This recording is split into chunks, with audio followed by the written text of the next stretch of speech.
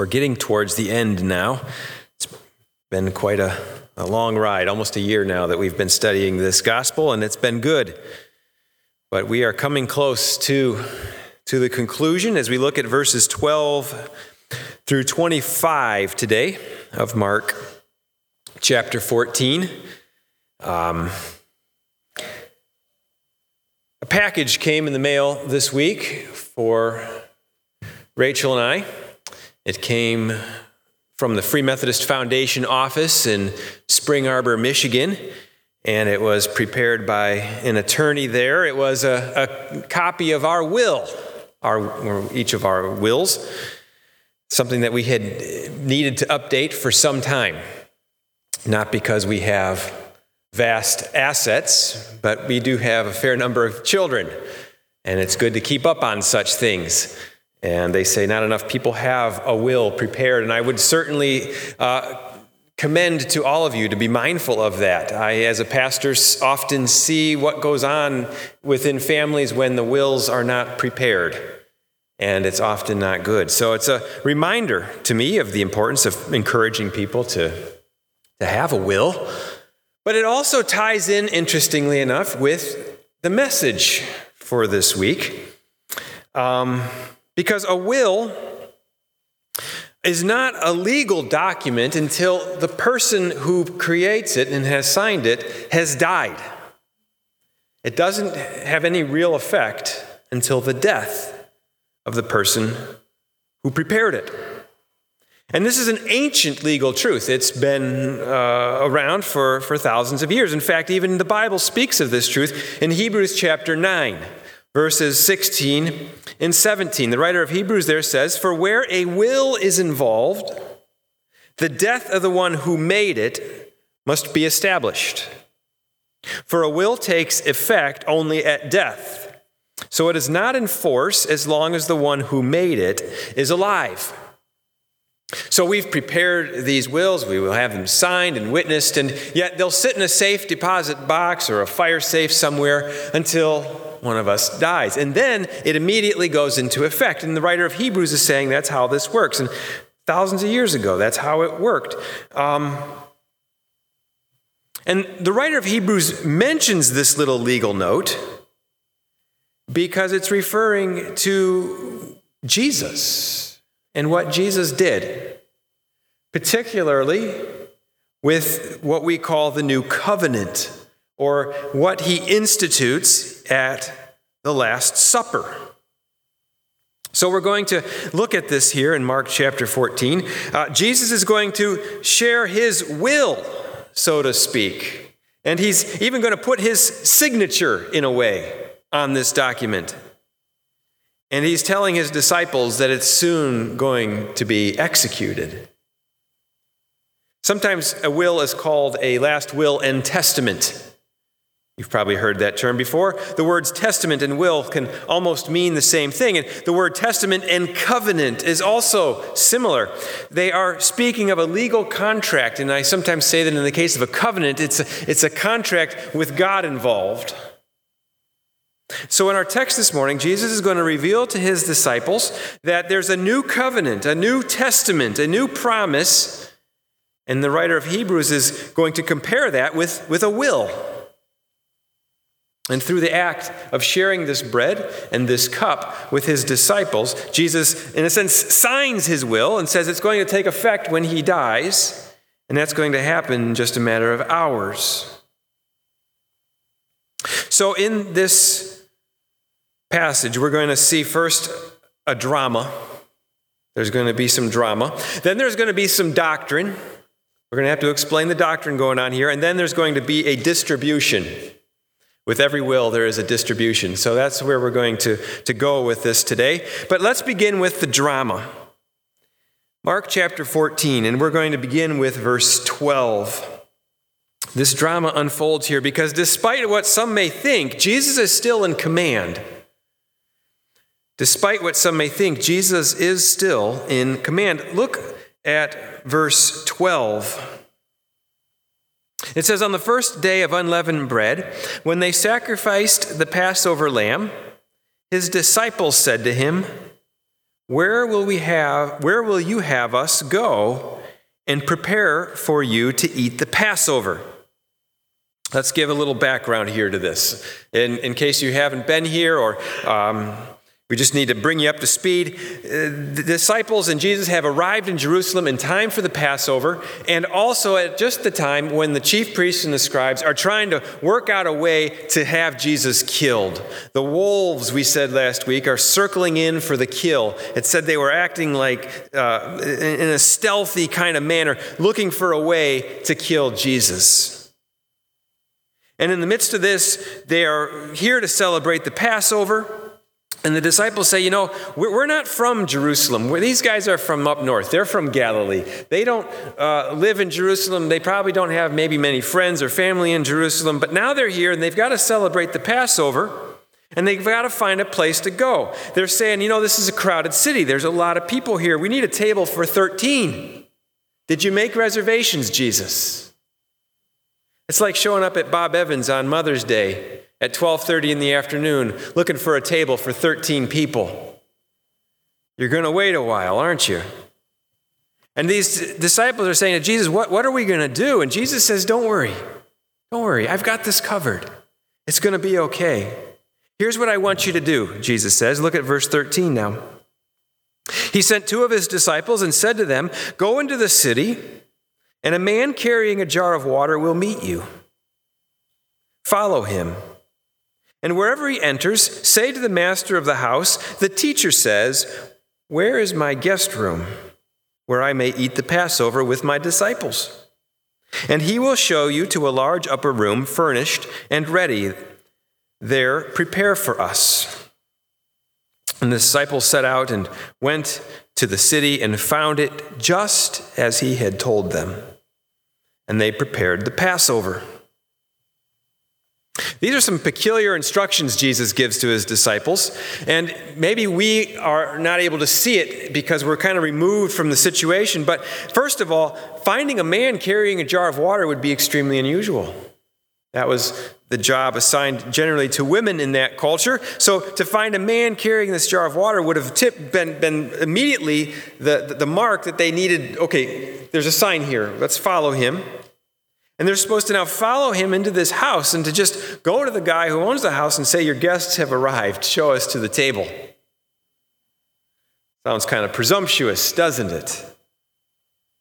But the point here is very clear. The disciples have seen this sort of thing before from Jesus. They go along with it, and sure enough, everything happens just the way Jesus said it would. There's the man with the water jar. He leads them to the house, just where they need to go. They go to the door, and they find the man there, and he welcomes them in and says, I have a table prepared for you. Just like Jesus said it would happen. The point here is, despite all appearances to the contrary, despite the fact that Judas has agreed to betray Jesus, and the chief priests and the Pharisees and the scribes are conspiring to kill him, and everything seems to be coming crashing in, despite appearances, everything is going according to plan. Circumstances are being coordinated behind the scenes in ways that nobody can see or explain. And the enemies of Jesus certainly are moving things into position, but God is also moving things into position. And if you find that kind of hard to grasp, it's okay. I don't think we're meant to fully understand it. But I think it's fascinating that in Acts chapter 2, when Peter is speaking at Pentecost, in verse 23, he declares, Jesus was delivered up according to the definite plan and foreknowledge of God. So God is at work in all of this, and yet the enemies of God are at work in all of this. And we're not going to solve the mystery today of God's sovereignty and human free will, but instead I think we've got to see that God has a plan, and he knows how it's going to be accomplished. And even as evil and suffering are pressing in on all sides, God is going to make his way. And I think that truth can propel us in any circumstance that we face. Whatever it is that you're going through right now, remember that God has a plan, and that his plan takes into account all that is wrong with your situation right now. and that he will see you through. Trust him, that he will work it out. That despite all circumstances, despite all appearances, Jesus is still in command. Well, let's look at the next section now. Because despite all circumstances, and despite what some might think, Jesus knows exactly what's going on. He knows exactly what Judas is going to do. Look at verse 17. It says, "And when it was evening, he came with the 12. And as they were reclining at table and eating, Jesus said, 'Truly I say to you, one of you will betray me, one who was eating with me.' And they began to be sorrowful and to say to him and one after another, 'Is it I?' He said to them, 'It is one of the 12, one who is dipping bread into the dish with me. For the Son of Man goes as it is written of him. But woe to that man by whom the Son of Man is betrayed. It would have been better for that man if he had not been born.'" Jesus knows just what Judas is up to. It's interesting that Jesus doesn't mention Judas by name. He just says one of the 12. One of you is going to betray me. And one by one, they each deny this. They, well, you think me? Not me. Of course not me, Jesus. Judas is lying directly to the face of Jesus. He realizes Jesus is on to some kind of conspiracy, but maybe he still thinks Jesus couldn't possibly know which one of them it is. But Jesus has found him out. His heart starts to pound. His palms start to sweat as Judas is ensnared in the age-old trap of deceit. He no longer knows whether truth or fiction is coming out of his own lips. He's been ensnared by lies. Once a person abandons the truth, they become capable of almost anything. And Jesus refuses to speak Judas's name. He just calls him out by saying, the one who is dipping bread into the dish with me. And then he pronounces that terrible woe. We don't ever want to hear the word woe coming out of Jesus' mouth. Woe to that man by whom the Son of Man is betrayed. It would be better for that man if he had never been born.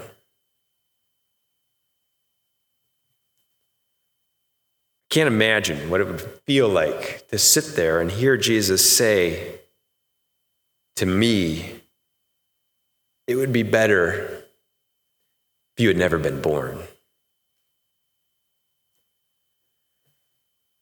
Judas is a long ways down the road already here, and he has decided to go ahead with his plan to betray Jesus. His heart is a heart of stone. But for all of us, I think there is a warning to be found that when we stand before Jesus, and we all will one day, don't you want to hear those words, "Well done, good and faithful servant," and not the words, "It would have been better if you had never been born"? But Judas's heart is of stone, and he has given himself over to the devil. And the drama is now in full force as this story races towards its climax. That's the drama. Now for the doctrine. We find the doctrine in this account in verses 22 through 25. So let's look at that now. Verse 22, it says, "And as they were eating, he," that is Jesus, "took bread, and after blessing it, broke it and gave it to them and said, 'Take, this is my body.' And he took a cup, and when he had given thanks, he gave it to them, and they all drank of it. And he said to them, 'This is my blood of the covenant, which is poured out for many. Truly I say to you, I will not drink again of the fruit of the vine until that day when I drink it new in the kingdom of God.'" Jesus is teaching a very important doctrine here. A doctrine is a basic belief, a truth about our faith that is important to understand. And Jesus is giving this final doctrinal lesson to his disciples with this object lesson, this very visual and experiential, not just visual, but very much all the senses involved, the taste and the smell of this bread in this cup. He says to them, "That wine you just drank, that's my blood." Now that would be a shock, I think, to any of us if we weren't so familiar with the practice of the Lord's Supper that some of you maybe have been a part of all of your life. But for a Jew to be told, "You just drank my blood," I mean, that's scandalous. It was very clearly outlined in their law that they were not to have anything to do with blood, that the blood of the animal was to be fully drained before they consumed the meat. And Jesus now says to them, "You have just eaten my flesh and you drank my blood." What is he talking about? Well, there's some doctrine here. And that doctrine is summed up in verse 24. Look at it again. He says, "This is my blood of the covenant." Some manuscripts say new covenant. He says, "which is poured out for many." And now let's go back to where we started. A covenant is a promise. It's made by God, and it involves God. And it's like a testament. It's like a will. Jesus is sharing his will, his testament, which he says will soon be sealed with his blood. Now, the first thing a person notices when they get a Bible, when they look at the Bible and they start to figure out the Bible, you'll realize it's in two parts, right? There's the Old Testament and the New Testament. There's the Old Covenant and the New Covenant. Or maybe more accurately, we could call it the First Covenant and the Last Covenant. And actually, there are more covenants. I won't go into all the details now. God makes covenant promises with Noah and with Abraham and with Moses and with David. But let's not get too bogged down in all of that right now. Let's just realize that each of these covenants are a little bit different, but they all involve a promise from God, revealing something important about who God is and how he relates to his people. And throughout the Old Testament, there are all these covenants, these promises from God with his people, and yet there is repeatedly mention made of a new covenant. A new covenant that is to come, a covenant that is to surpass all the other covenants. That covenant was best described in Jeremiah chapter 31.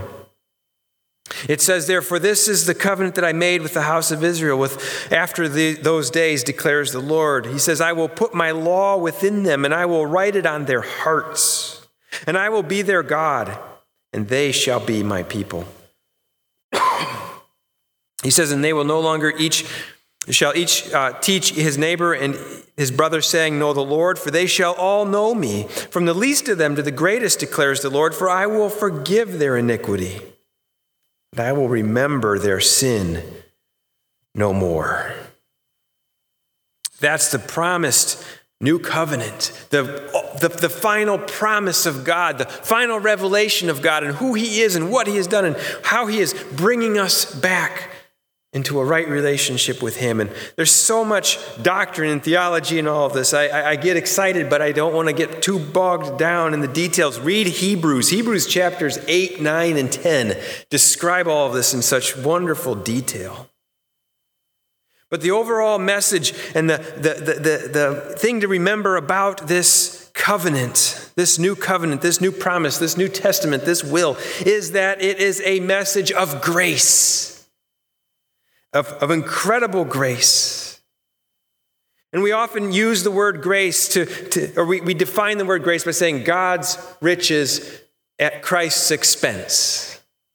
God's riches at Christ's expense. And really that's what is being imparted here through this will, isn't it? God's riches of forgiveness, of new life, of new hope, of redemption, of restoration. All of this is coming to us, the recipients, because of what Christ does on the cross. It goes into effect when he dies.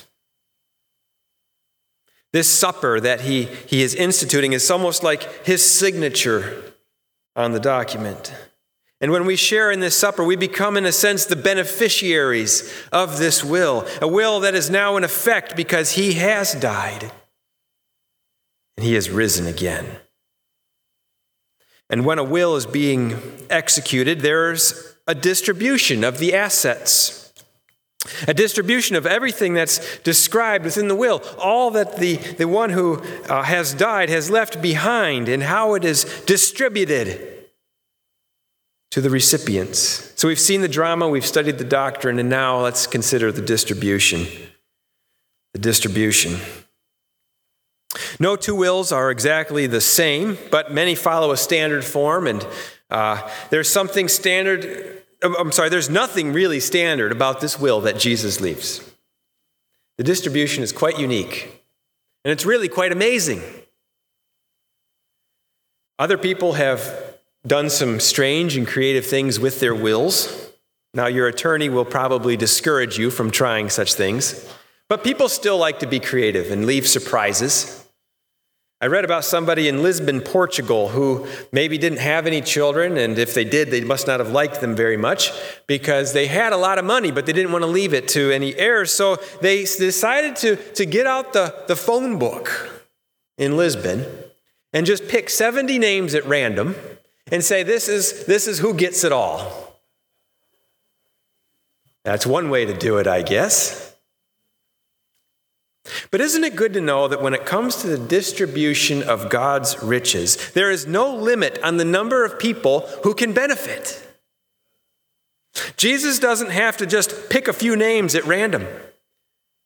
This gift is for you. This gift is for the whole world. You have not been left out. And he wants us to get that word out. You know how in the newspapers they sometimes have those legal notices? Things that have been left to somebody. Maybe there's money that you have in a bank account somewhere that you've apparently forgotten about, and they have to put the notice in the paper to let you know it's there. Well, put the notice in the paper. God's riches at Christ's expense are there for everyone. No one has been left out.